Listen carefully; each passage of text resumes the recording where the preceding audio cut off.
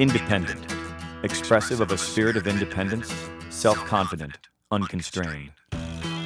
Good evening and welcome to your Wednesday. You're listening to Independence Day on Lancer Radio. This is the show that examines the changing face of the music business and the people who are doing the changing.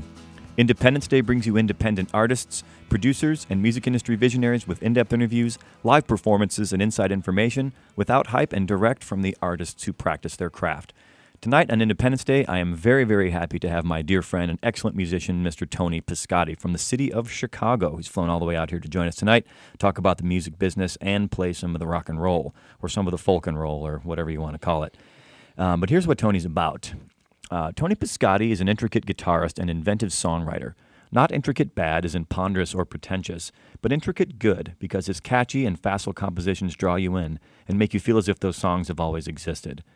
Not one to just strum a G-chord under his lilting melodies, Piscotti isn't afraid to explore alternate tunings on his guitar in order to establish a song as truly original. But Piscotti is also a seeker.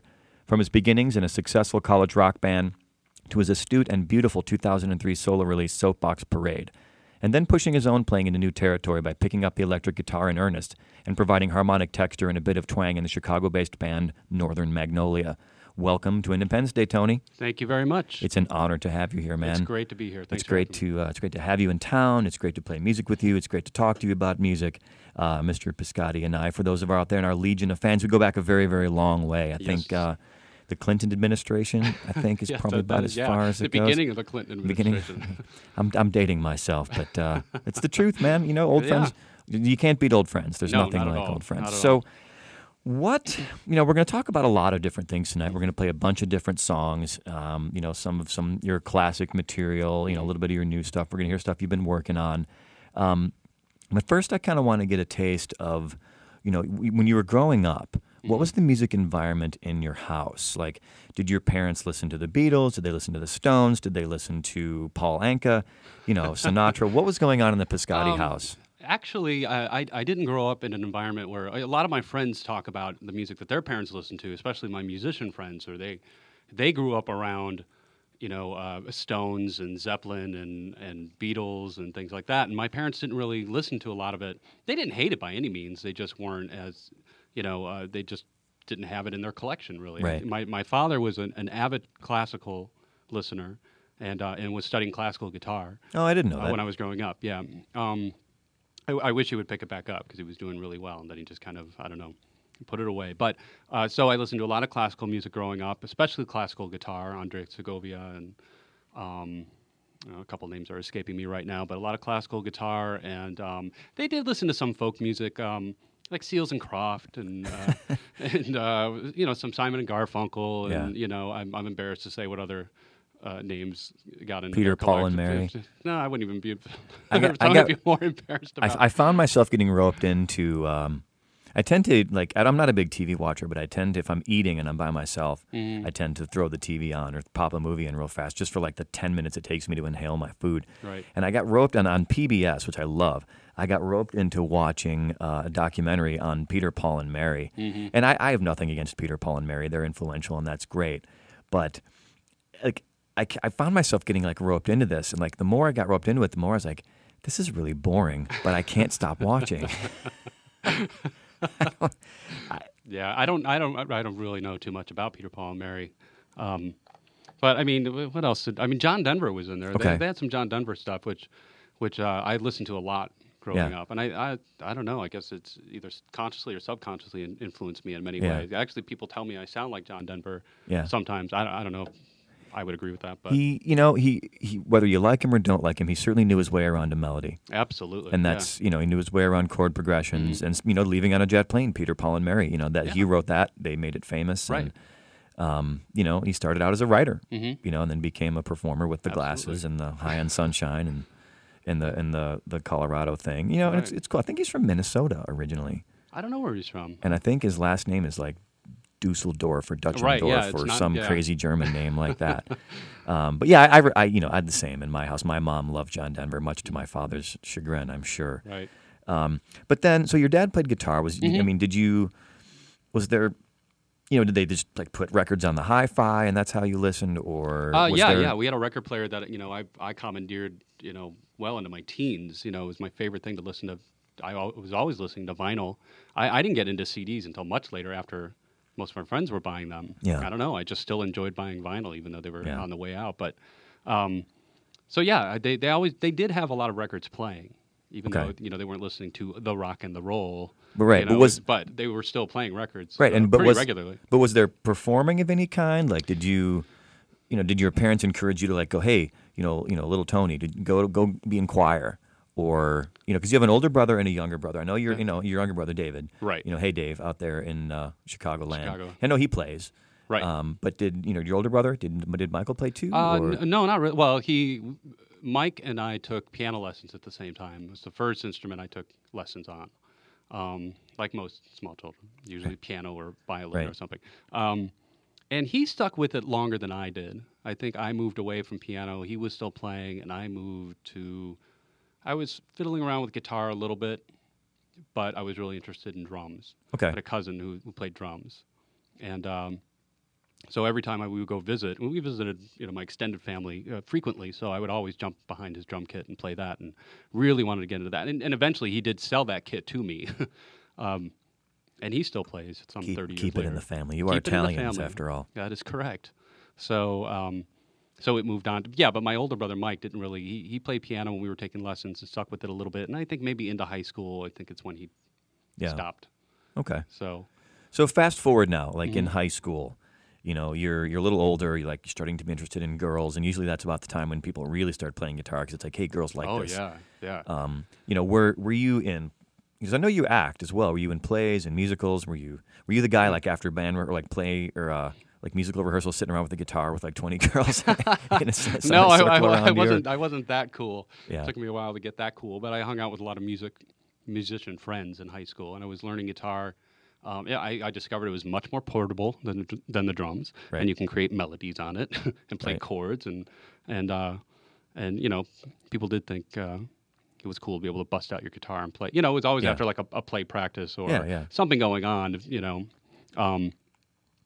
So I got much more into guitar in high school and joined. Had a couple of bands. We do Battle of the Bands or talent shows or things like that. So. Yeah. And then college, my experience with you, I remember my first memory of you was being at a party at Millikan University, and I had somehow I was in this theater party because everything's kind of like compartmentalized. Like the party's like the music party, and then this frat party, and then theaters kind of theater had their own thing. And I remember it was you and Heather Burris were playing music. Yes. And I thought it was fantastic. I was like, you guys had so much raw talent, so much great stuff going on. And I just remember kind of filing it away. The band was called Rain Merchants.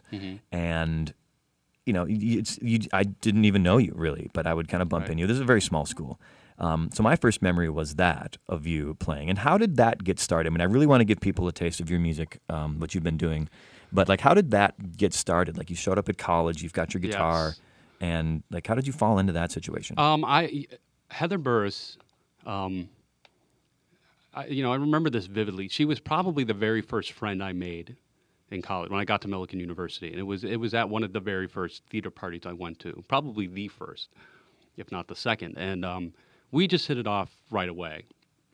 And the more we talked, and she discovered I played guitar, and I knew she had a great voice. I can't remember if it was from an audition or what it was. I had heard her sing by that point, and we just talked about sitting down and playing some music together. And it started out just playing some covers, I think, and we just hit it off right away. And she was a very quick lyric writer. I would just start strumming little music ideas. I was at the time, I think I was listening to. I can't say it was on my iPod because we didn't have those yet, but what was I listening to a lot? The Sundays, a lot of Manchester style, jangly rock type bands. Yeah. And so I was listening to Edie Brickell and New Bohemians, and we had a very a similar taste in music. So so I would noodle about some of those songs, 10,000 Maniacs and that, that type of stuff. And she knew all these songs. So she was singing along. And we would harmonize, and we just knew we had something right away. So we started penning our own tunes, and it just took off from there. It was just, you know. 'Cause by the time I met you, you know, you guys had you had a pile of songs. Mm-hmm. You know, that's what I was most impressed by. It's like you go, you know, it's easy in college to see people playing covers of whatever's popular at that time. Right. And so, I mean, you would do some of that, but Sure. you guys had a lot of songs. You know, so that's what first, you know, drew me to you as a human, as a musician. And there were, you know, to this day, I mean, I hold you in the highest esteem, and the stuff that you do, the stuff that you come up with, Thank you. it's just so unique and so heartfelt and so, you know, it's intricate, but not, you know, but I wrote in the intro, you know, it's intricate but not ponderous. It's really facile but not like annoyingly mathematical. Right. You know, it's like you've got that sweet spot nailed where the stuff that tumbles out of you has always impressed me a lot. Thank you. And I want to give our legion of fans a taste of that, what that's all about. A few years ago, you did your first solo record called Soapbox Parade, and the track off of that, which is this track called Genius, which is a wonderful, wonderful track. Some great musicians from Chicago played on this track. Yeah. And you know, you played around Chicago for a while, and you know, so this is let's play this, give people a listen so they can kind of be a judge for themselves of what this is all about. And then I'd like you to talk a little bit about it after the tune. So this is Mr. Tony Piscotti and his track Genius from Soapbox Parade on Independence Day.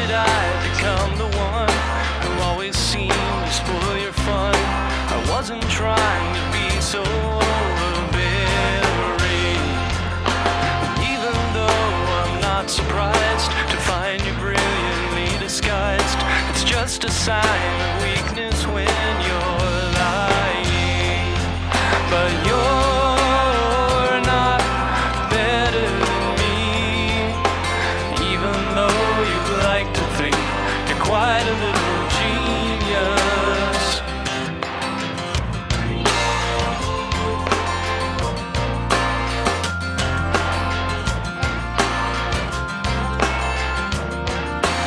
When did I become the one who took to staring at the sun? I must have stared too long, 'cause something blinded me. If that was all you had to say, you could have found some other way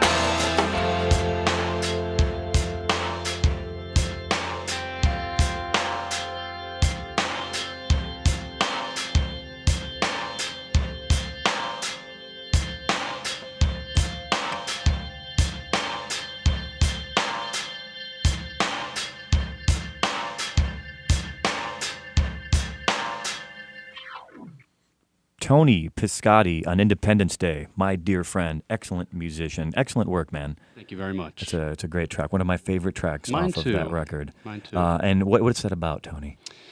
Well, that one's not very complicated. I mean, it was. There was a breakup I was upset about at the time, and I think that was just sort of my tongue-in-cheek, flipping the finger type of a. but in the nicest possible way. In the nicest possible way. I've grown. But, yeah.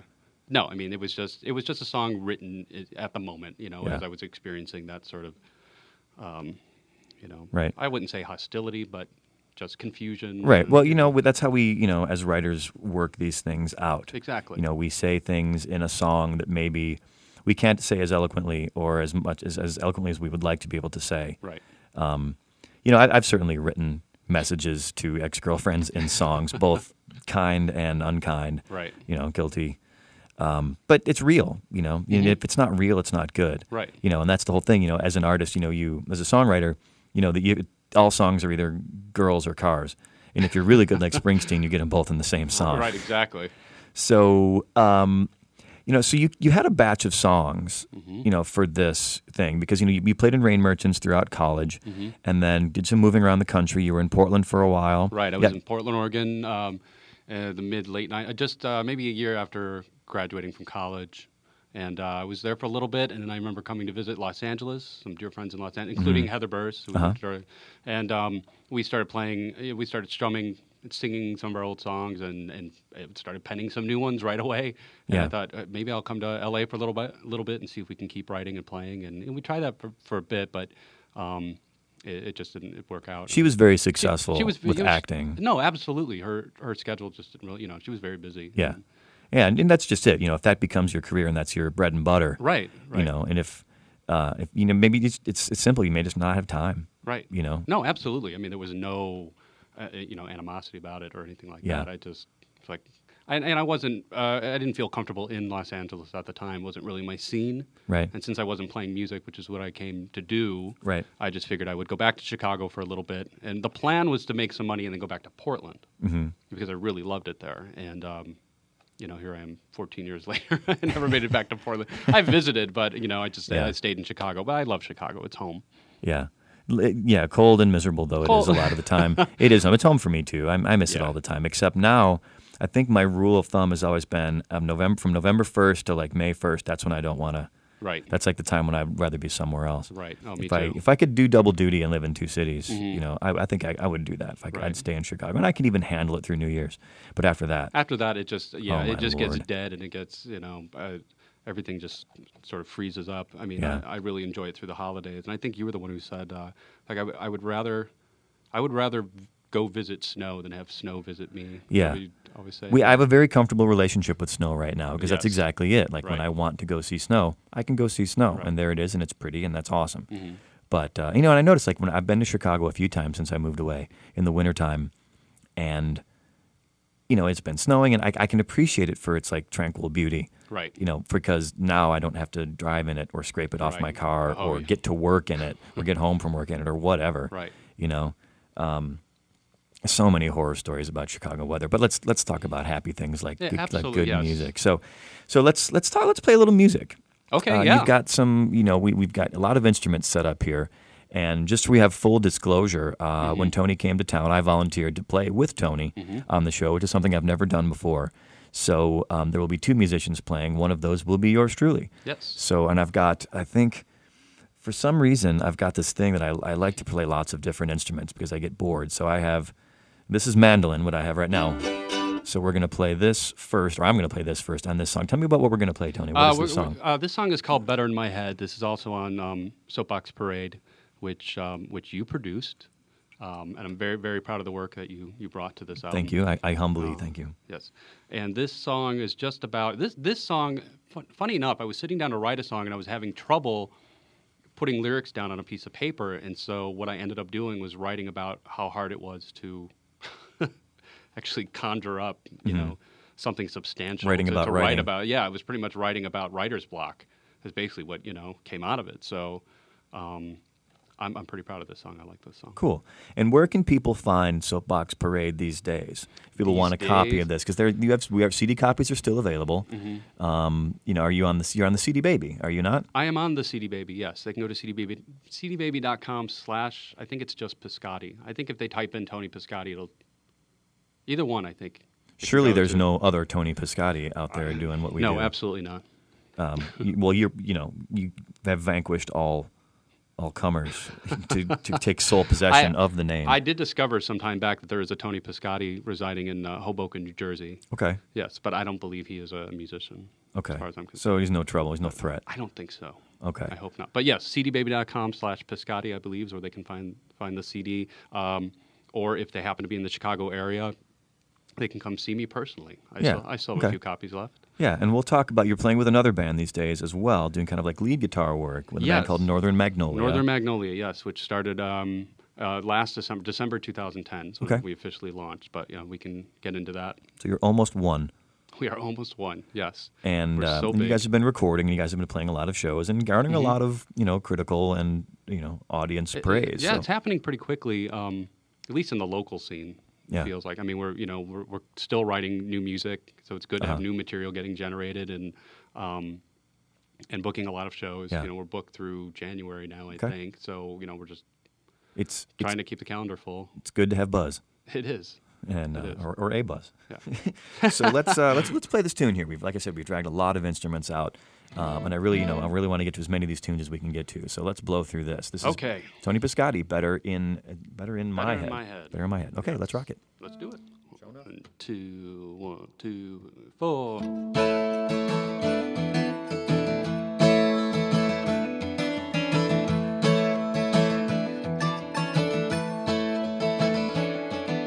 This piece of paper's blank before me now.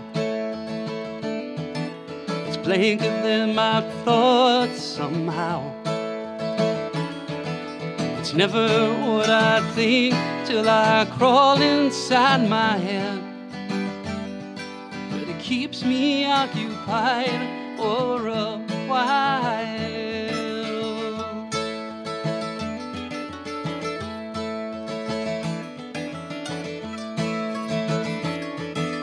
Choking on the stillness in my breath.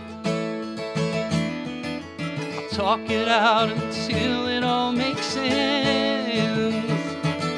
And circle around this point till you're tired of my voice. It sounded so much better in my head.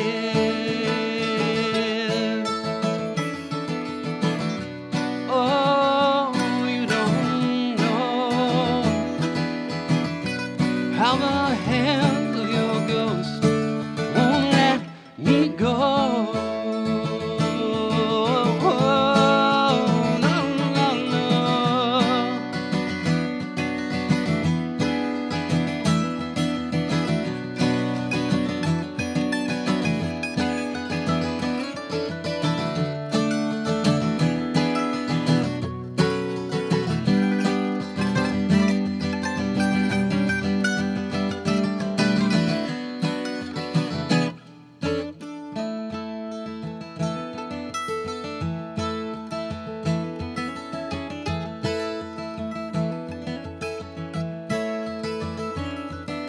It's curled up in the corner of my mind. Loss of words is all I seem to find. I'm haunted by the end of this imaginary scene.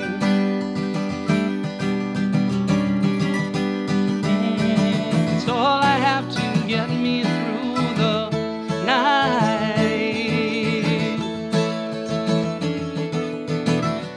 Oh, you don't know how the hands of your ghost won't let me go. How the hands of your ghost won't let me go.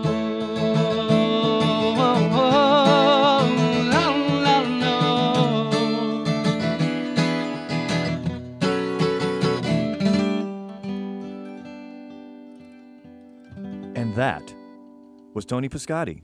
Again, we're honored to have him here. You are listening to Independence Day on Lancer Radio. My name is Joe Armstrong. I am your host tonight and every Wednesday night here on Lancer Radio. We bring you some of the finest musicians from Los Angeles and beyond, as evidenced by Mr. Piscotti sitting in front of us tonight from the city of Chicago. What is the weather in the city of Chicago right now? Do you know? Actually, the weather, when I left yesterday, the weather was almost identical to Los Angeles. Okay.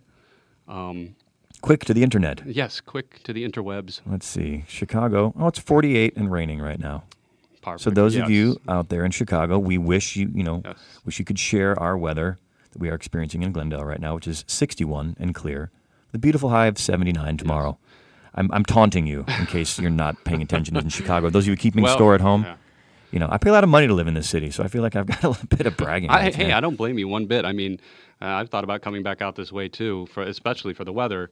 And this is why I chose this particular time of the year to pay a visit to sunny January. California. That's funny. When you live in L.A.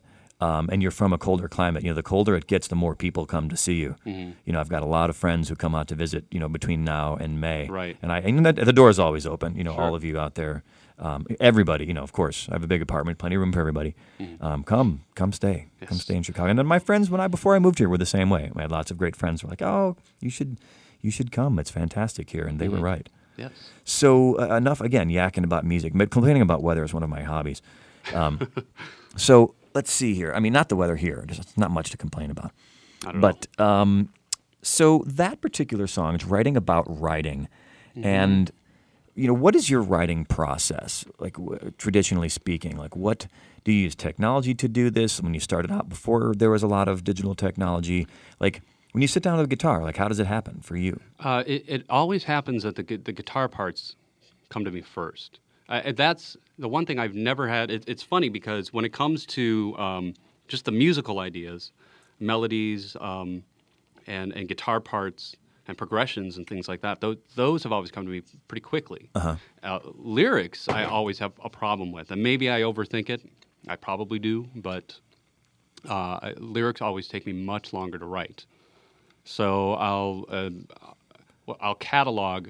What I'll normally do is just catalog all these guitar parts and hope to come back to them, and I'll just sing some type of melody over it, some kind of nonsensical phrase, just so I remember what the melody is that I've been trying to come up with, and then I can come back to it. And sometimes the gibberish that I'm singing, just to capture the melody, sounds like I'm saying something in particular. Like, it sounds like I'm saying blah, blah, blah, and It's I'll kind write of that Mike, line down. Mike Stipe does that. Like, I know that, like, I've read interviews where he will put a lyric together that's almost nonsensical because he likes the way the words sound together. Right, and I think that's a big part of songwriting. It doesn't have to be. I think there's this expectation that every song you hear is autobiographical and it's real life and it's happened to people. And a lot of songwriters obviously write that way, but I think it's just as valid to write a song and put words together that just sort of evoke an image or a feeling, and it's just more about creating that emotion through music. And even if it didn't really happen, sometimes allegory is the way to go. Just make something up, and maybe it's something you've always wished happened to you. Yeah. It's artistic license. Yeah. Sometimes, even the people who've had storied problems with drugs and alcoholics, sometimes you think, well, there's obviously truth to what they're saying. Right. But at the same time, there are a few people who could live through all the stuff that people, that they write about. Steve Earle's a classic example. Sure. He was a junkie, lived in a seedy hotel, blew through all his money. He got arrested, I think, on a weapons charge, which is what got him locked up. Yeah. But he's written about these characters, and when he writes about those characters, you pay attention, right? Because he's met these archetypes in his seedier days, and thank God he's pulled himself out of the ditch. He's been clean for years. Yeah. But he does great work that way. So there's a bit of like drawing from inspiration of what you experience, and then also taking that artistic license, And I found, I don't know if you do this, but like if there's something I'm trying to say in a song, I'll put it in someone else's mouth. It's like if I have a particular viewpoint, I'll write a third-person version of that and give that person a name. Sure. And that's one trick I like to do. So this next song, I want to play another song here pretty soon, if you will indulge us. Sure. The song's called Radiator Song. This is also from Soapbox Parade. Yes. Do you have to do like funky tuning things for this one? Just one string. And this is one thing I have to say out there in Radio Land. I mean, Tony he's been very unafraid to tweak his tuners. And by that, I mean, there's standard tuning for a guitar. Right. But if you start changing those around, it becomes very inspirational. Like, how did you get started with alternate tunings? You're so deep into it. I think who are some of my earlier influences that got me into it? Quite honestly, I think it was when the first time I played around with an alternate tuning, I think it was when I was learning a Zeppelin song. It might have been like Bragnard or what's the other one, Black Mountain Top? Yeah. Those acoustic-y ones? Yeah. Those were some of the earlier ones where I was learning, finger picking and alternate tunings, and I just thought those were fascinating. Mm-hmm. So, and then after that, artists that I was getting into, such as like Lily Porter, Jonathan Brooke, Peter Mulvey. Jonathan Brooke has some of the most cockamamie tunings. She has wonderful tunings. She really does. I in fact, a lot of the songs that a handful of them that I wrote on Soapbox Parade come from tunings that, one or two in particular, that I got directly from her. Mm-hmm. Not that we were, close acquaintances, but I've seen her perform many times, and she's great about going out to the crowd afterwards and signing CDs and everything. And I had said after meeting her maybe the first or second time, said I'd love the tuning on this song or that song. What is it? She goes, "Oh, I'll write it down for you." And she wrote it down, and the CD I just purchased from her. And then a couple of years later, I went to see her again. And Soapbox Parade had been finished at the time, so I brought it with me so I could say, "Here, here's a copy of my CD. I just want to let you know that some of the songs on here were written and recorded with tunings that you gave me a couple of years back." And she thought that was fantastic. That's cool. I have no idea if she listened to it or if it's just a coaster or whatever, but I was really proud to be able to hand that to her. Yeah. I know I have the same thing, and I didn't get as deep into the alternate tuning thing as you did. Mm-hmm. But, some of her songs, it was like it would keep me up at night trying to figure out what tuning they were in. There's that E-flat one, I know. Right. And Genius that we heard earlier, the first track, that's in one of her tunings that she gave me. I think she wrote it right on the CD jacket of the CD that I had with me, like the tuning. It's to this day I have it. It's like E-flat, whatever, blah, blah, blah it is, which I think is kind of cool. Yeah. And they're very, they're a great way to also come up with they're very inspirational, just playing around with those tunings and just strumming around. And then, their music ideas come to my head that I wouldn't have gotten in a standard tuning. Yeah, it's like it sets you up for happy mistakes or for, it makes it feel like a different instrument. And by doing so, you stumble into a new thing. Right. I felt, like if I'm writing, sometimes I'll borrow a friend's guitar for a week, or we'll swap guitars because I had a friend's Gibson Hummingbird for a while, and it inspired me to write totally different stuff because you'd think it's 6 strings, 20 some frets, whatever, same logistics, but it's different. Yeah. The tonality is different, just the way it feels when you're playing it is different. Everything is different. Yeah. I've said there's like ghosts in every guitar, that come from the wood or the forest, because these were alive. That's the cool thing I love about guitar. This instrument was alive at one point. Yes. You play a saxophone. I guess the reed might have been, but the rest of it's I would say just metal when I bang on sax players. But it's different, with a guitar or a piano. It's a real thing. Yeah, and it's what I've loved about acoustic guitars in particular. Learning about different tone woods that go into building these guitars and the shapes and just discovering what types of tones you can get out of a certain guitar, depending on what kind of wood it's made out of. So, just like guitars that are mostly mahogany and sound warmer and woodier and things like that. But So wood is what it comes down to. Yeah. And so in this case, this particular song, this is Radiator Song. What was the inspiration behind this? And people in LA, I don't know if will really even get the concept. Well, I was living in an older apartment, one with what they call vintage charm, and peeling paint and everything like that. Yeah. And, we had radiator heat, and they make these whistling sounds when they come on. And I personally, I find them comforting, actually. I really like them. Some people are annoyed by it, but I like it.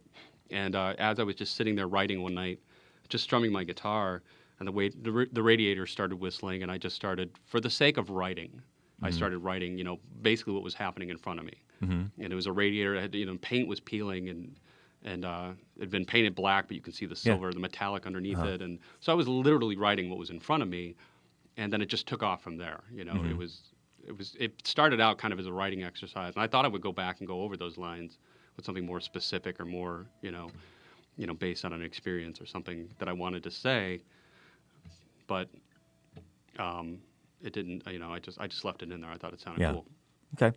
So this is Radiator. So the image I'm trying to for people in LA is, all of us moved to Chicago. A lot of us moved to Chicago. It was the nearest big city. In New York, you'd probably get the same thing. Mm-hmm. And we all had kind of low rent apartments because we, just out of school.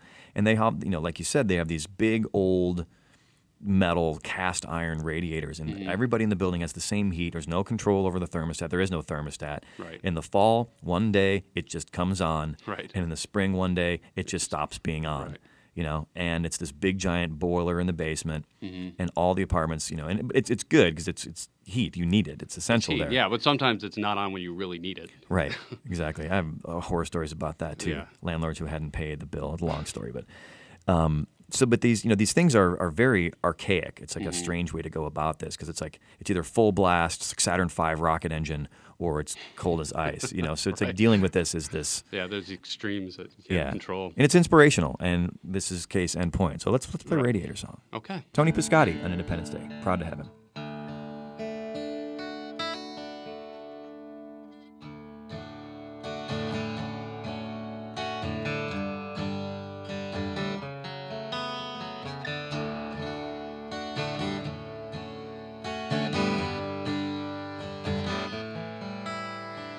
Radiator whistling in the corner, painted black on silver, growing louder. It's a wonder I'm not going crazy, cemented in the ground, still indifference. And I can't think of nothing better to do, counting seasons just to pass the time. And I've created reasons not to question my distraction by the handful.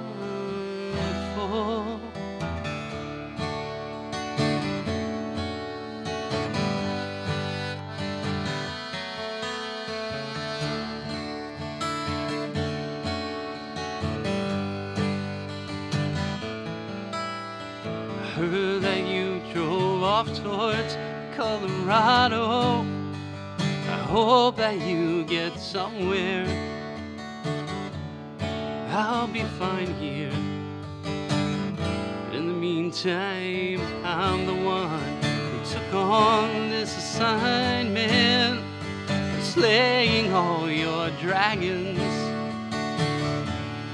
with my eyes closed. I can't think of nothing better to do, counting seasons just to pass the time. And I've created reasons not to question my distraction by the handful.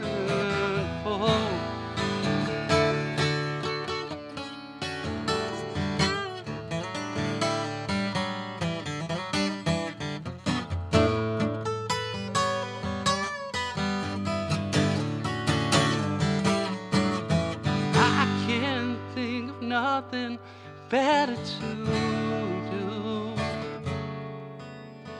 counting seasons just to pass the time. And I've created reasons not to question my distraction by the handful.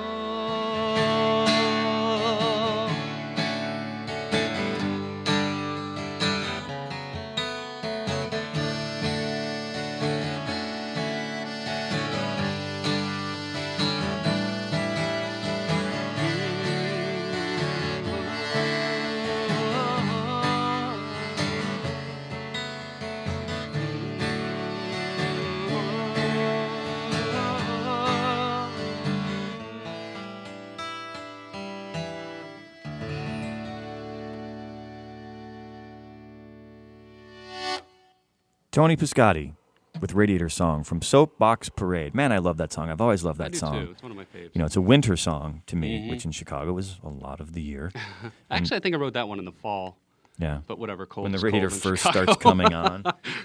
And again, fantastic. Soapbox Parade, you know, people can find that. Tony Piscotti, your website now, actually, no longer TonyPiscotti.com. Because one thing, well, it is and it isn't. I mean, it isn't. It's basically that URL is redirecting to my, I think my MySpace page. Yeah, because you're like a Renaissance man, or you are a Renaissance man. Another thing I've always admired about you is, you know, you are an artist in the sense that, like, you're like a true artist. Because if you're not playing guitar, you're acting in a show. If you're not acting in a show, you're writing some awesome thing. And if you're not writing, you're taking pictures. And if you're not taking pictures, you know, it's like you exist. And I don't want to, like, sounds hokey to say, like, your life is a work of art. You know, it sounds crazy. I was going to say, I don't feel like I'm tormented enough to be an artist. Yeah, but seriously, no, I know what you're saying. You make art in a lot of different ways, and it's all good. You know, it's good stuff. So TonyPiscotti.com, you know, because you do web design. So if anybody needs some web work, that's my Clark Kent job. So your Clark Kent job. But you know, you're not doing much theater these days, though. Not as no. I would like to get back into it eventually. I did do an independent film a couple years back called One Night. It was produced by I co-produced it, but it was written and directed by my friend Sebastian J. Howley. And so I did that, and I actually did another very short film earlier this year. But other theater, I haven't done in probably 2 years, a couple of years, and I was doing it pretty regularly. And then I just, you know, I've been playing music. That's just taken up all my time. Yeah, I've always wanted to play a villain in a movie. You know, and I always hoped that, like, my music, and I just still hope that my music would get big enough that, like, you'd start, because when you get famous for whatever reason, you start getting offers to do all kinds of random things. You know, Alan Rickman is my idol.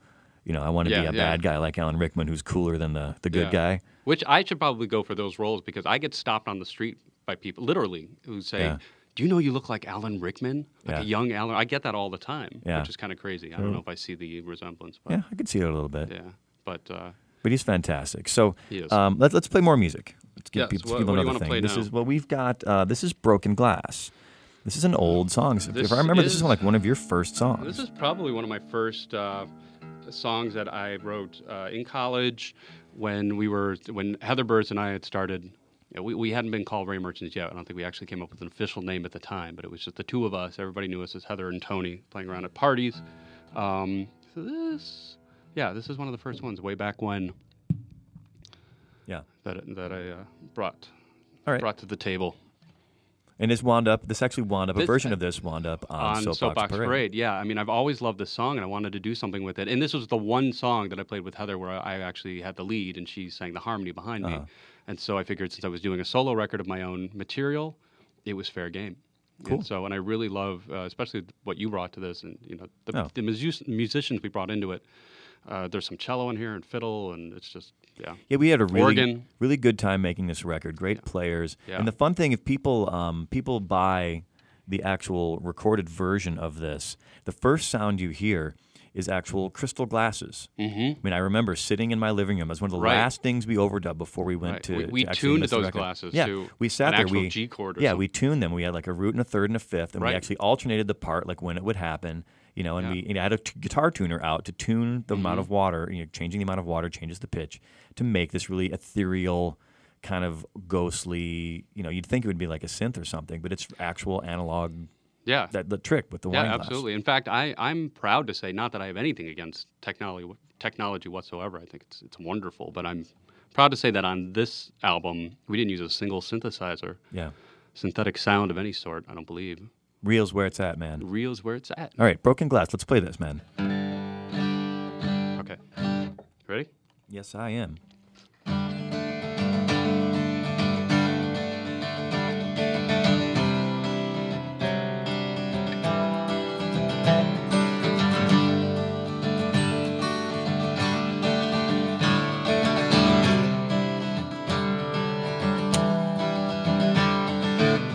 Every wise man has a cross to bear, and with each word he sheds a tear that stains his cheek for 100 years.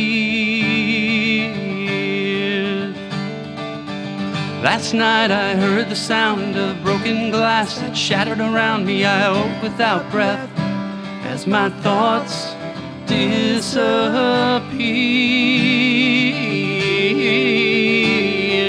Help me try to find the words to sing my peace and find peace of mind. How can there be salvation when I'm falling out of line? I keep myself.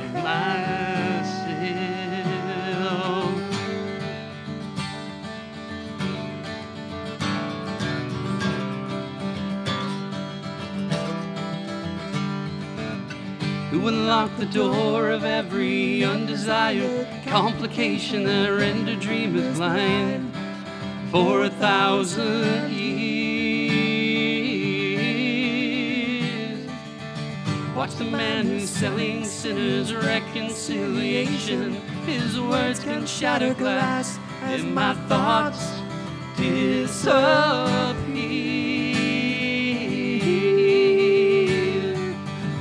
Try to find the words to sing my peace and find peace of mind.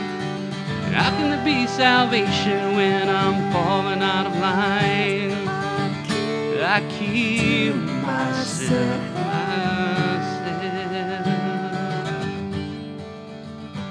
I keep to myself.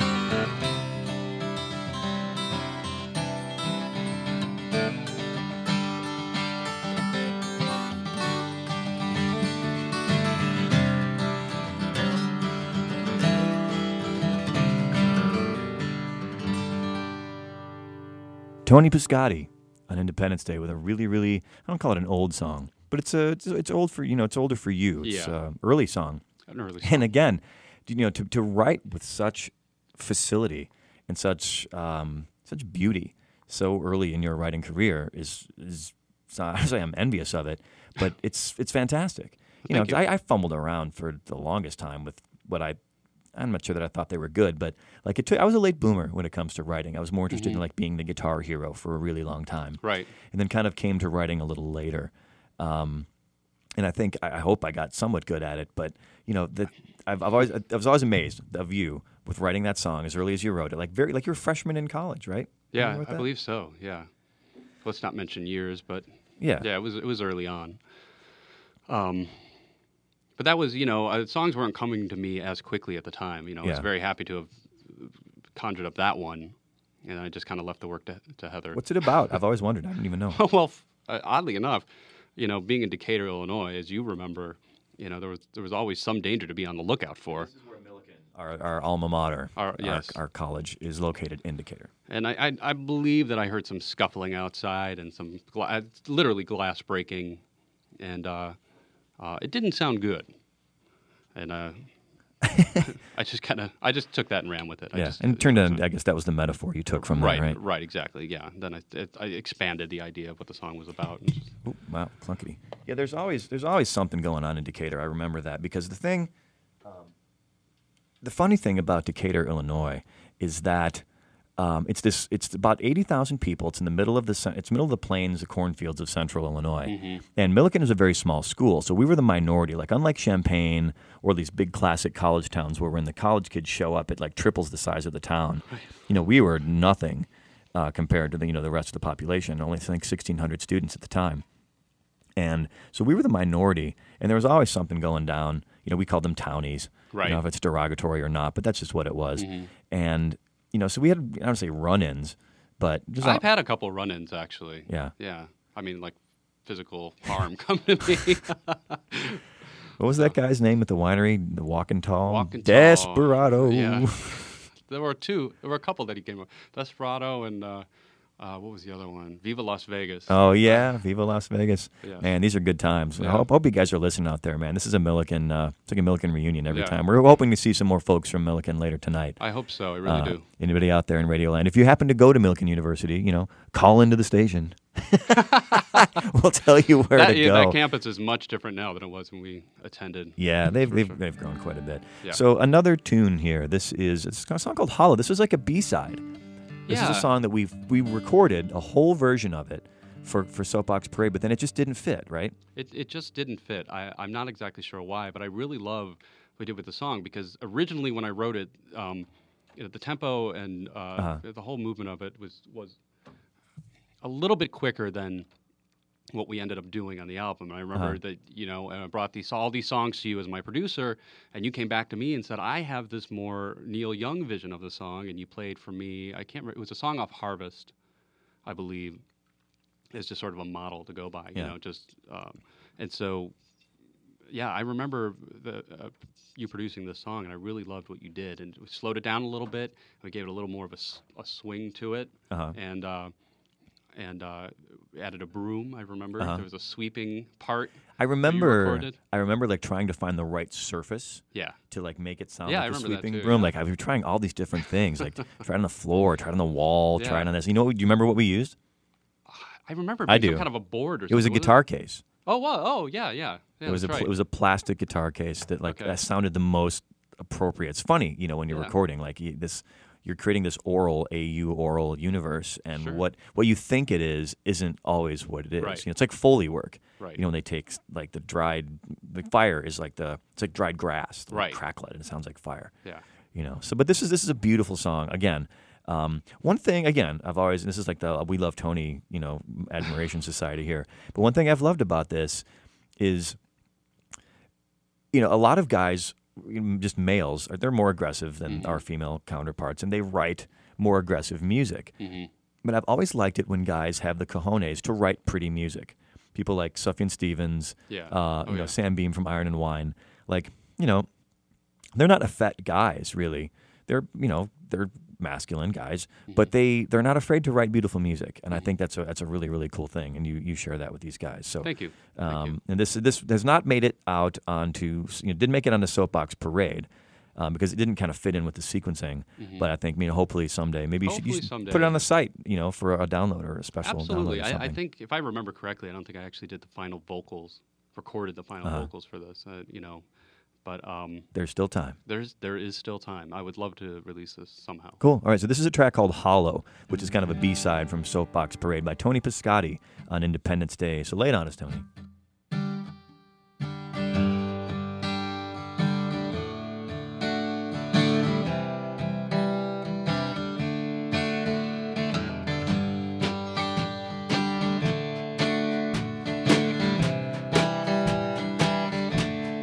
Take it slow, running down the mountain.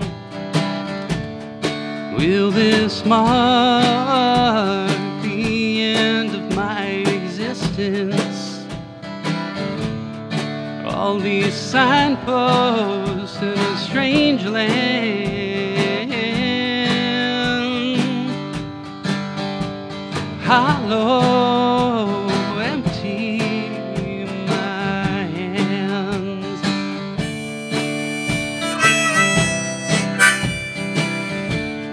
Yellow glow melted off December.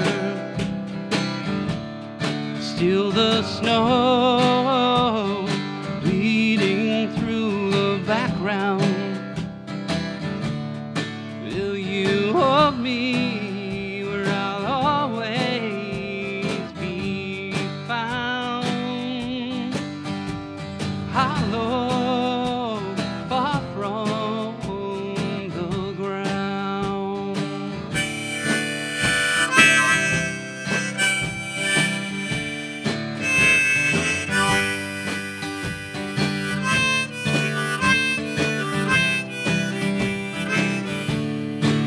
take it slow, running down the mountain.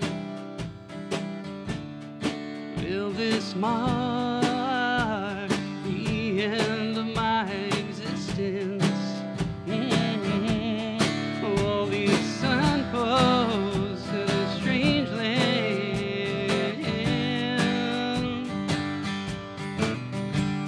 Hollow, empty my hand.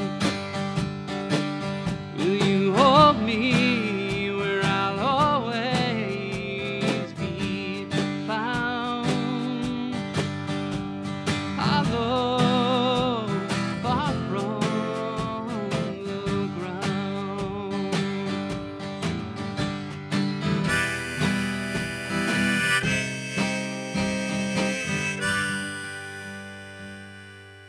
Very, very nice, Tony. Thank you. Tony Very nice. Piscotti with Hollow.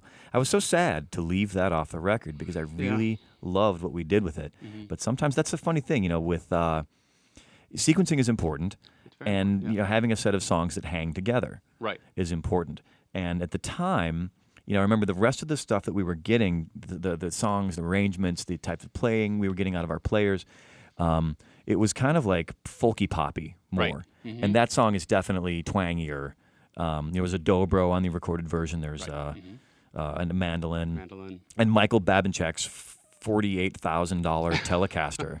This That's is right, yeah. actually true. 1954, all original. Our friend Mike had this awesome guitar and had the money to afford this guitar, and he bought it. I think he bought it for a lot less than that, but then he sold Yes. it for almost $50,000. Put it on consignment at Groon's in Nashville. Gruen Guitars. Sold it for $50,000. Think on that for a second. I'm just going to think on that for a second. Moment of silence. Oh, man. I missed that guitar. It had the most raucous a cool- bridge pickup. Yeah. It was amazing. But now I want to talk a little bit about a few years ago. You did something. You went up to this place. How did this Glass House? Oh, it's up in yes, Wisconsin. yes. How did you hear about this? And you kind of went up there to do like a writing sabbatical almost, right? Yeah. I wanted to get back into, I was playing with other bands, and I wanted to get back into writing my own solo stuff. So I decided to go, take myself out of my element, Chicago, get away from what I'm so familiar with, because I think that was making it hard for me to, become inspired. So I decided to just go away to a cabin somewhere. And I remember some years back, a coworker of mine telling me about these cabins in Richland Center, Wisconsin, I believe, maybe an hour west of Madison. And anyway, so I looked them up and I called them up and I looked on their website and I said, what do you have available? And they really have like 3 cabins total. And there's like this big one that families can go and stay in, and then it's sort of a medium-sized one with all the amenities from home, which wasn't for me. I wanted to rough it a little bit. And then they had just built, one of the owners had just built this small called the Glass House. Yeah, And it's got glass walls, right? Yeah, glass walls and a small, 25 square foot structure. Maybe a little bigger, but it was pretty small. Yeah. And there was this bridge up. If you go out the back door of this thing, there's a bridge going over a ravine that goes to a bathhouse, and that's where you use the bathroom, the shower, and there's a sink and a fridge and all that. But in the main structure itself, it was just a big square room with a bed and a desk. And it was exactly what I wanted. It was secluded. Yeah, we'll play a little bit of this because this is, that seems like a dream come true to have a place beautiful like that. Oh, yeah, it was just fantastic. I was there for maybe 5 days, 5 nights, or 5 days, 4 nights, something like that. And I would basically the weather was great most Summertime. of the time. Yeah.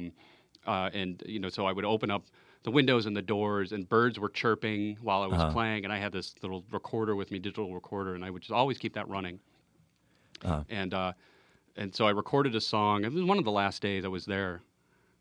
And I recorded a song that I just called it Tin Roof Glass House. It had a tin roof on the structure. Yeah, let's hear a little bit of that. And what we'll do is we'll play a little bit of it, and then we'll kind of talk over it, too. So let's go ahead and play this. This is the song. This is Tony Piscotti with this almost like a demo, right? Yeah, pretty much. Okay, let's listen.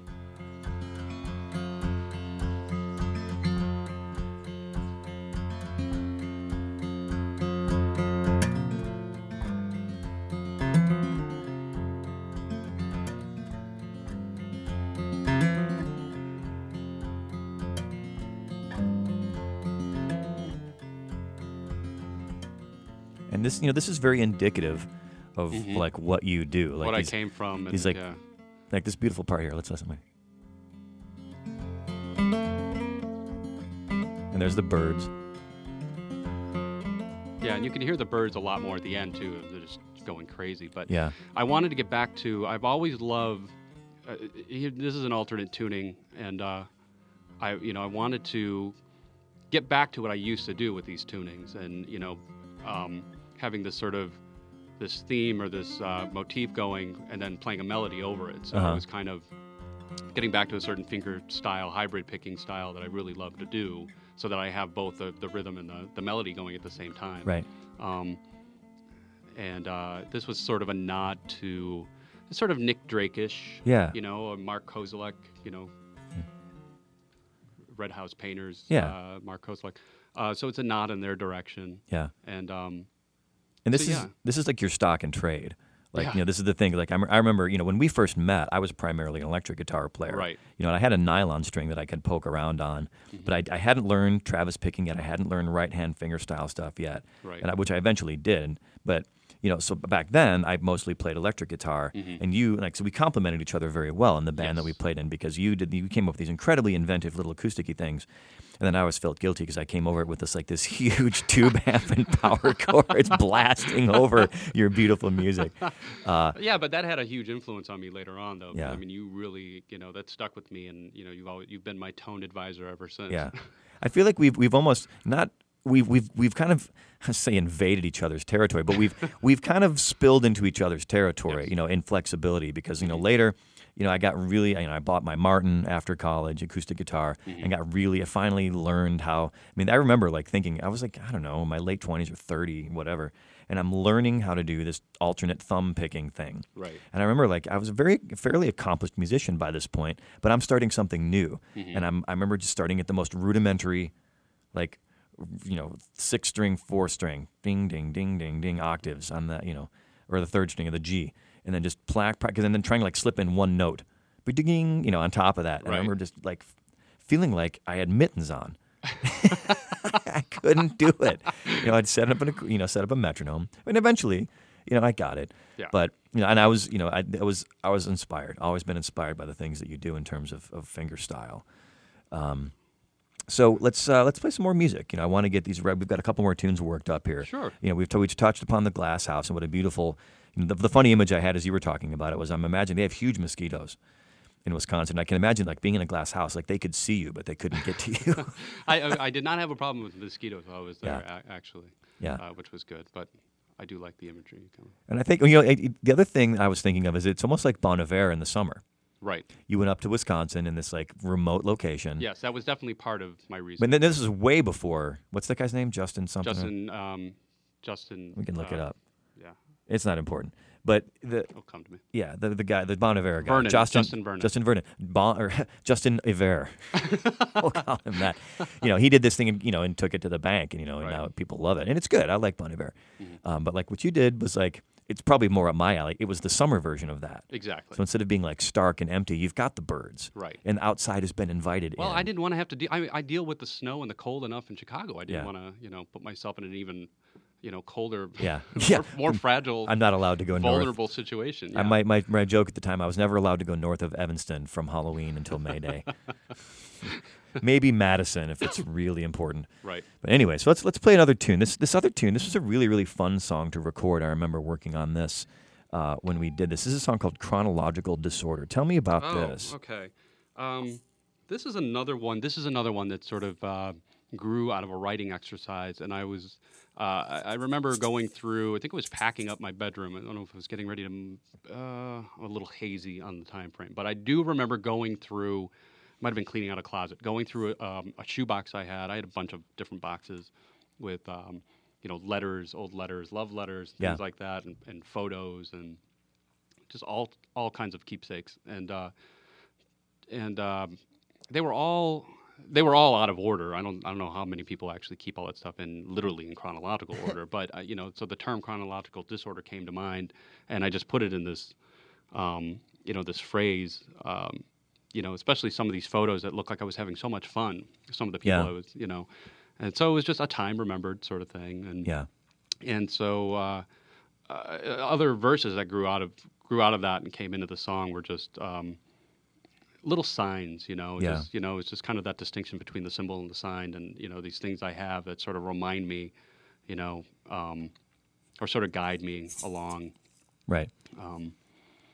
So life is funny like that. Life is very funny like that. Just the little things that shape you, make you who you are. The funny memory I have about this is when I remember driving over to Michigan where we did the studio at Brian Bevito's studio, which at one point was Full Range, I think is what it was called. Right. And I remember we were right downtown Chicago, and you were concerned because you didn't have a third verse for this. Right. And do you remember what we did? I remember what we did. I'm having a hard time. We were both fans of John Kennedy Toole's Confederacy of Dunces. Yeah. So the last verse in this is it the last? Oh, one? no, you're referring to Magnetic North. Oh, it's a different song entirely, isn't it? Oh, it's the song. We'll come to that in a little bit. But Chronological Disorder is different because this is the first song I ever recorded drums on. Because I'm not much of a drummer, as hopefully you will not see as I do this properly here in a few minutes. Yeah, but what you brought to it was exactly what it needed. It fit exactly. perfectly. Yeah, I picked myself for a very specific reason because it would sound raw. Right. And that's how we wanted the song to sound, and I was very, very happy with that. So you forgive my non sequitur with the other lyric and the other tune. We'll come back to that after this. So this is Chronological Disorder, also found on Soapbox Parade, Tony Piscotti. One of my favorite writers, one of my favorite singers, one of my favorite guitar players. I'm very proud to have him on Independence Day tonight. I hope everybody out there in Radioland is enjoying this. And we're going a little bit long. We've got a couple more songs to play, and then we'll let you guys get back to the World Series. Okay, Tony, so lay it on us, man. All right, here we go.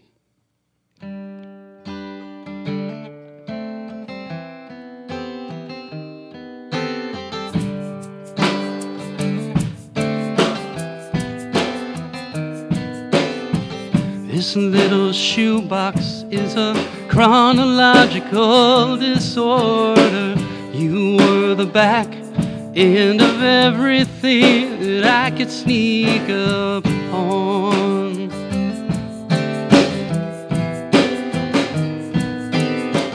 This little shoebox is a chronological disorder. You were the back end of everything that I could sneak up on.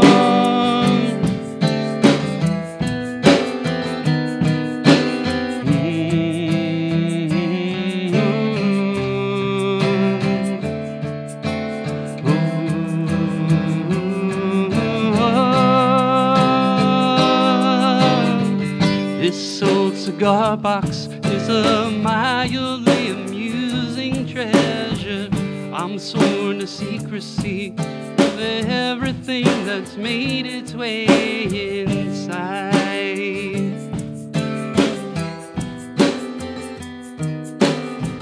This broken street light is an astrological reminder.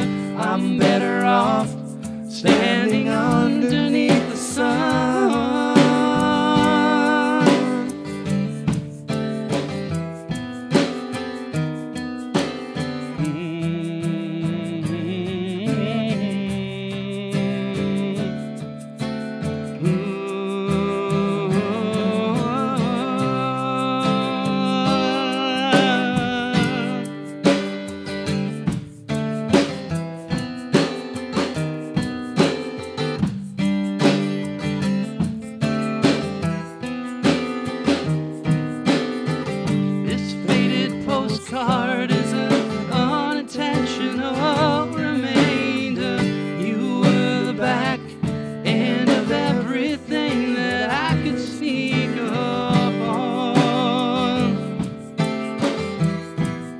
I could sneak up on.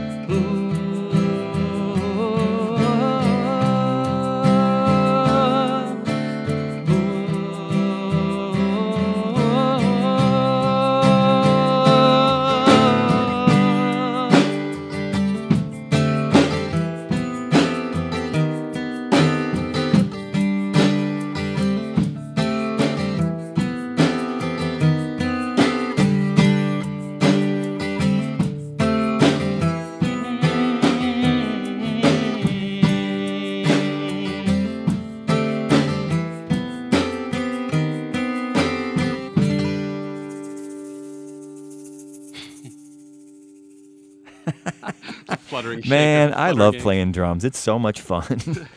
I've always, I learned to play like every instrument in the band. I think primarily so I could boss people around. I felt like as a songwriter and arranger, in all seriousness, as a songwriter and an arranger, I felt like I really didn't have a leg to stand on if I wanted the drummer or bass player or keyboard player to like kind of do a particular part if I had no idea how to speak their language in terms of their instrument. Right. So I remember, in high school, I dragged out my drummer's drum set. I asked him if I could play it when I had like study hall. I was like, oh yeah, go play. So I dragged his drum set out, and I remember the very first song I played on drums was You Shook Me All Night Long by AC/DC, because that's about the drummer speed that I could handle when I was learning how to play. It's simple, and simple good. Oh yeah. But simple. And since then, I learned other stuff too, and I get bored. I've loved, if I had my life the perfect way, I would play in about 6 bands. Monday night, I would play drums in someone else's band. Right. Tuesday night, I would play bass in someone else's band. Wednesday night, I would play like organ and piano and accordion in someone else's band. Thursday night, I would play guitar in someone else's band. And then Friday night, maybe I would play in my own band and do my thing. Right. So, and you've played different instruments. You played bass for my band for a while. That's right. Yeah. Yeah. I hacked it for a bit. Well, and I started to get better. Bass it's funny because you don't realize how much of a different animal bass is. You know, I think some people figure, well, 4 string, you can play 6 strings. I'm sure 4 can't be that hard. Yeah, but it has it's frets. Right, it has frets, but it's a rhythm instrument. You know what I mean? It's the not glue. Right.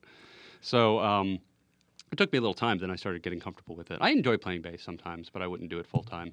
Yeah. Again. Well, like I said, I would do it full-time, part-time if that means like playing someone else's band, but not. If I'm on the payroll, I'll do it. Yeah, I wouldn't want to just be the bass player. Not the bass players are just anything, because honestly, I think it's essential. Oh, absolutely. It's essential part. It's the glue that holds the rest of the band together. To this day, I actually like the White Stripes quite a bit, but I still kind of get this hinky feeling like it's not hanging together. There's nobody, and I know that you can go and download. Like, people have taken White Stripes albums and overdubbed bass, and you can go and then download those tracks. I've actually never done that. I haven't either. No, I haven't. I'd be curious to hear what that sounds like. Yeah. Maybe that would be a fun project. Like if you were a big producer, like T-Bone or Rick Rubin, like bring in Flea, bring in Sting, bring in other famous bass players, and have them play to the White Stripes, and then make that an album. Yeah, absolutely. So maybe they just forgot. Yeah. Oh, it's not that I thought that bass wasn't, it wasn't a glory instrument by any means. It's just, once you realize just how much goes into playing bass. Yeah. Well, it's not a glory instrument, I can guarantee. Unless you're Sting or Jocko. Yeah. It's totally different. So, all right. Well, let's see here. I want to talk about this band you're in now. You're doing this thing. Yeah, I would love to talk about it. It's called Northern Magnolia. Yes. And you guys are based in Chicago, but you've been playing around. You've been went up north to play. You've been going downstate to play. That's the right thing. Getting out. Tell me about how this whole project gets started. Okay. About almost a year ago, it's probably December, earlier December.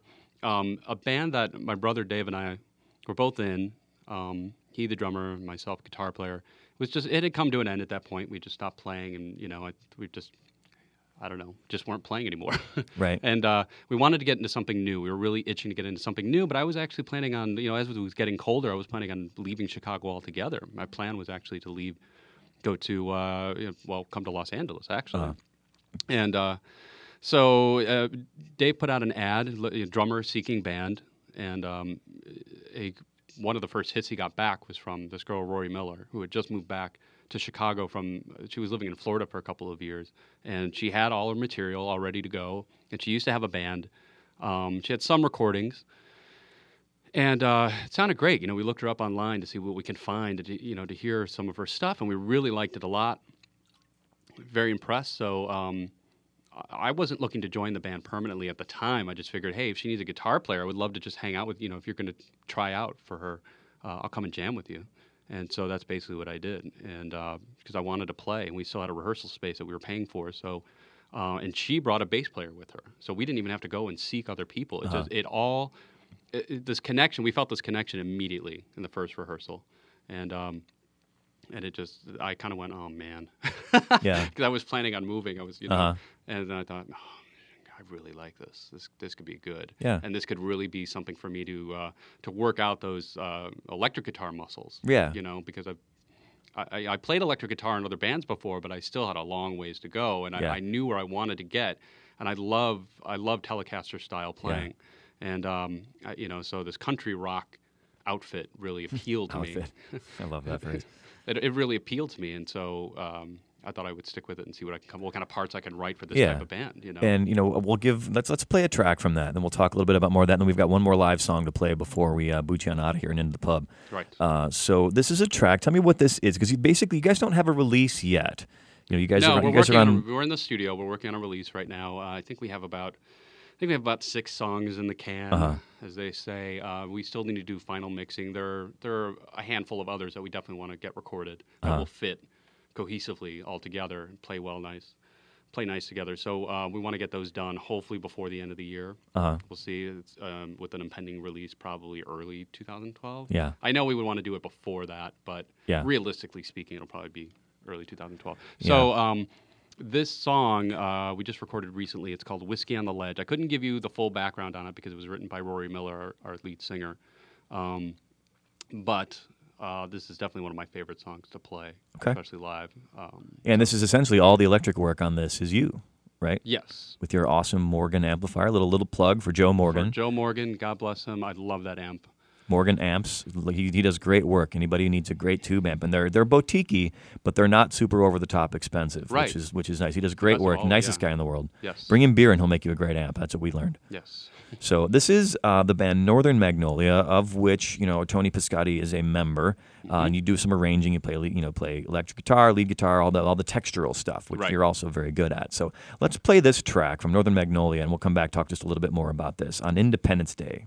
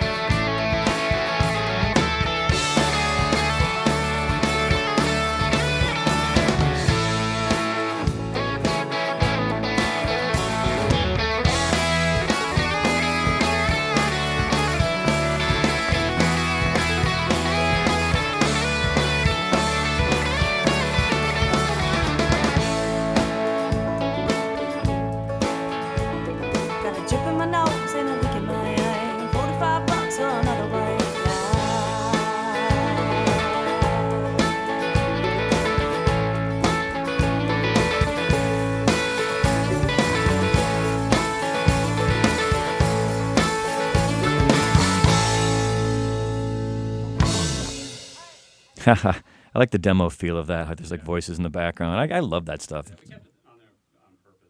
Just thought it was fun to have. Yeah, it's raw. You gotta know where to draw the line. You don't want it to sound like Steely Dan, but you want it to sound, because there's already Steely Dan. There's already those guys. So, but that's cool, man. I can't wait to hear what the rest of that ends up sounding like. So we're looking forward to hearing really great things from Northern Magnolia, based out of Chicago, and you can find out about them at facebook.com. Perhaps you've heard of this website, Facebook? The Facebooks? The Facebooks. I think I've heard of it. Facebook.com/Northern Magnolia. And is that's a tree reference, or there's a street in Chicago named Magnolia as well? Like, what's the origin of the band? We came up with a long list of different names that nobody could seem to agree on, and I think I can't imagine. Yeah, Rory actually has a whole Magnolia tattoo situation on her back. Takes up almost her whole back. Situation. That's the funniest thing you've said all day, man. So we wanted to incorporate some kind of so how about something that incorporates Magnolia or imagery of, like, all right, and the Magnolia being indigenous to the South, right? We thought it would be kind of interesting to twang reference to the twang. Yes, exactly. But since we are from the North, we came up with Northern Magnolia. Yeah, so and you've got, while we're talking about Northern Magnolia, you've got some dates coming up. These are all like Midwest dates. But November 4th in Champaign-Urbana, which is where the University of Illinois is, at the Folk and Roots Festival. So that should be a pretty cool gig in front of a big crowd. And then a couple pretty storied Chicago venues on Nigel Tufnell Day. Yes. Which is 11/11/11. We all know that all of Nigel's amps go up to 11, as everyone else's amps should go to 11 because it's one louder. Right. I will say that my the clone amp I built of a Fender Tweed, 59 Fender Tweed Deluxe, it goes to 12. They all go to 12. See, now, that's all well and good, but 11 is still far superior, I think. Yes. I wouldn't say that 11 is one quieter than 12. No. But so anyways, on Nigel Tufnell Day, Northern Magnolia is playing at Goose Island, Wrigleyville. Goose Island, also a brew pub. We're on premises, so you can get some great IPA there in Chicago. Great venue there. They used to do the Real Ale Festival there. That's the last time I think I was we're there. playing at the one in Wrigleyville. Not they don't actually brew there. Okay. That they brew it at the would that be Old Town, wherever the original location is? Yeah, the Heart of Darkness at like North and Clybourne, where all that nonsense. I don't never go down there on a weekend. Never get back out of there, especially at Christmas time. I think part of my soul is still there from the time I went down there on Christmas Eve, like 10 years ago. And also, I digress. Another gig, which is in December. That's the 13th of December at Martyrs, which is one of my favorite venues in the city of Chicago. Ray Quinn does an amazing job with that place. And check it out. Northern Magnolia, if you're in the Chicago area or in Champaign, go to U of I. Check out Northern Magnolia at one of those dates. They're great, and I can't wait to hear what the rest of that record ends up sounding like. Me too. But in the meantime, I want to play one more of your tunes, which is a song also from Soapbox Parade, one of my favorites. I guess they're all my favorites, but this one is fun. I did not play drums in this, but I will be playing some hack drums on this here in a couple seconds here. Right. So tell me a little bit about what Magnet. This is the song a non sequitur, before we kind of touched upon this. We were driving over to Michigan to track your vocals, right? And we didn't have a last verse. And I remember riding in the car, and I was like, well, we were both fans of Confederacy of Dunces, the book by John Kennedy Toole, and we kind of grafted a little bit of imagery from that book onto the last line. So stay tuned for that, those of you who are fans of this book. And I think it worked great. Yeah. It fit perfectly. Yeah, it fit. So the song itself is just really about finding direction. Yeah. It's as simple as that, and it was at a time when, I was writing about, I'd already come back from the West Coast, but, this is just sort of recalling where my head was at the time that I decided to move out west. So. Finding a sense of place. Yeah. Yeah. So, all right. So this is Magnetic North. You can find this Tony Piscotti. Best place to learn about Tony Piscotti. He's got his music available on CD Baby. Also, you can learn about him at MySpace, which is still a good place to learn about musicians. So myspace.com/Tony Piscotti. Piscotti. Almost like Biscotti, except Piscotti with a P. Exactly. I will also plug, if I may, for some newer instrumental, experimental songs that I wrote, like one we heard earlier, tonypiscotti.bandcamp.com. Okay.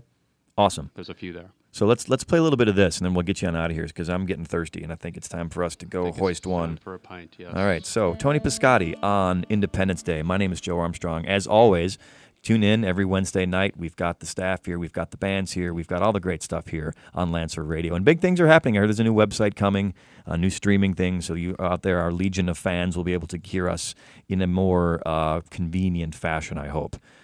Because this current stream we've got, I know it works, but I know it's kind of clunky sometimes. So looking forward to those changes. In the meantime, Tony Piscotti here live in front of us is going to play a tune from Soapbox Parade. So lay it on us, man. All right, here we go.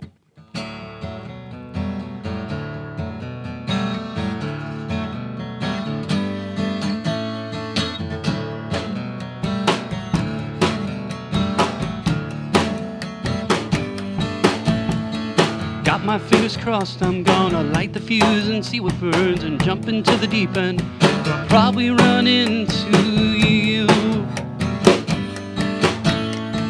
Another cigarette tonight won't do me any good. It feels like I'm about to smoke myself into oblivion. 'Cause I can.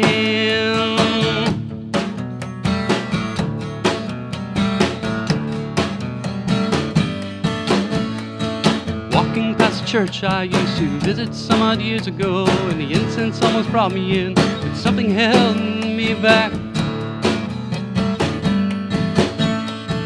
Cool Fortuna spins around with the ghosts that hang around this town. If I could only write this down, reaching for magnetic north, and I never show you what I'm made of. I've already tried to prove that the earth is flat. It doesn't matter anymore.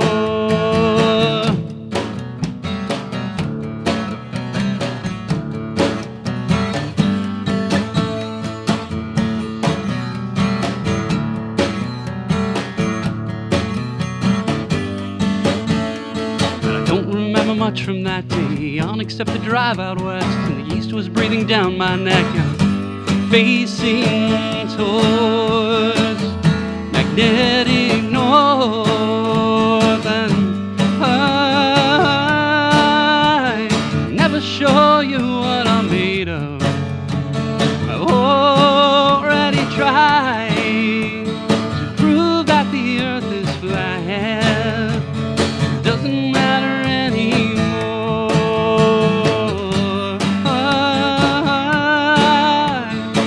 Show you what I'm made of. Already tried to prove that the earth is flat. Doesn't matter anymore. Doesn't matter anymore.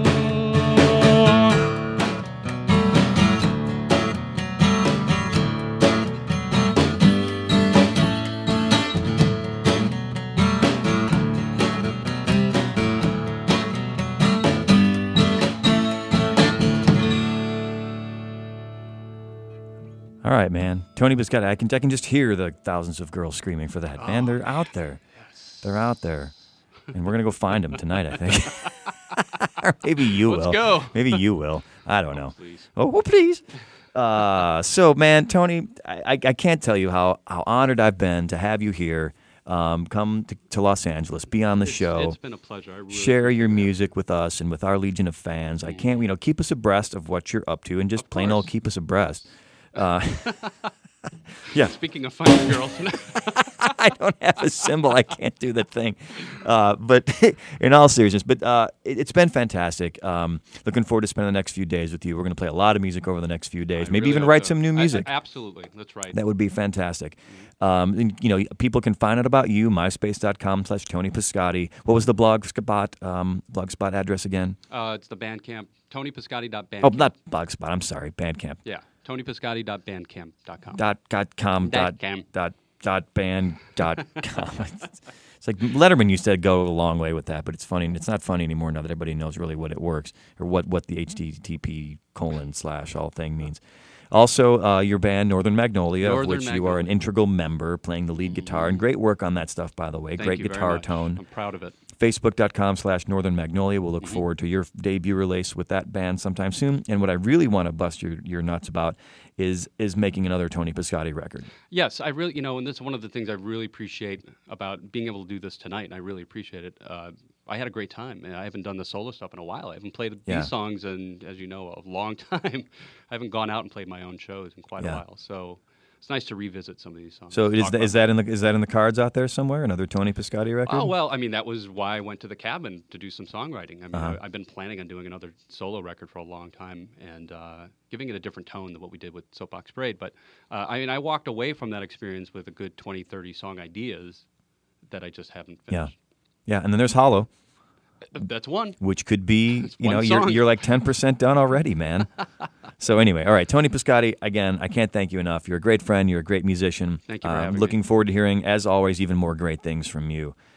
So this week on Independence Day, I have to say thanks to Tony Piscotti, also to the Independence Day staff, Dale Tanksley and Wayne Topinski, and as always, to the unstoppable Valentino Rivera from Lancer Radio.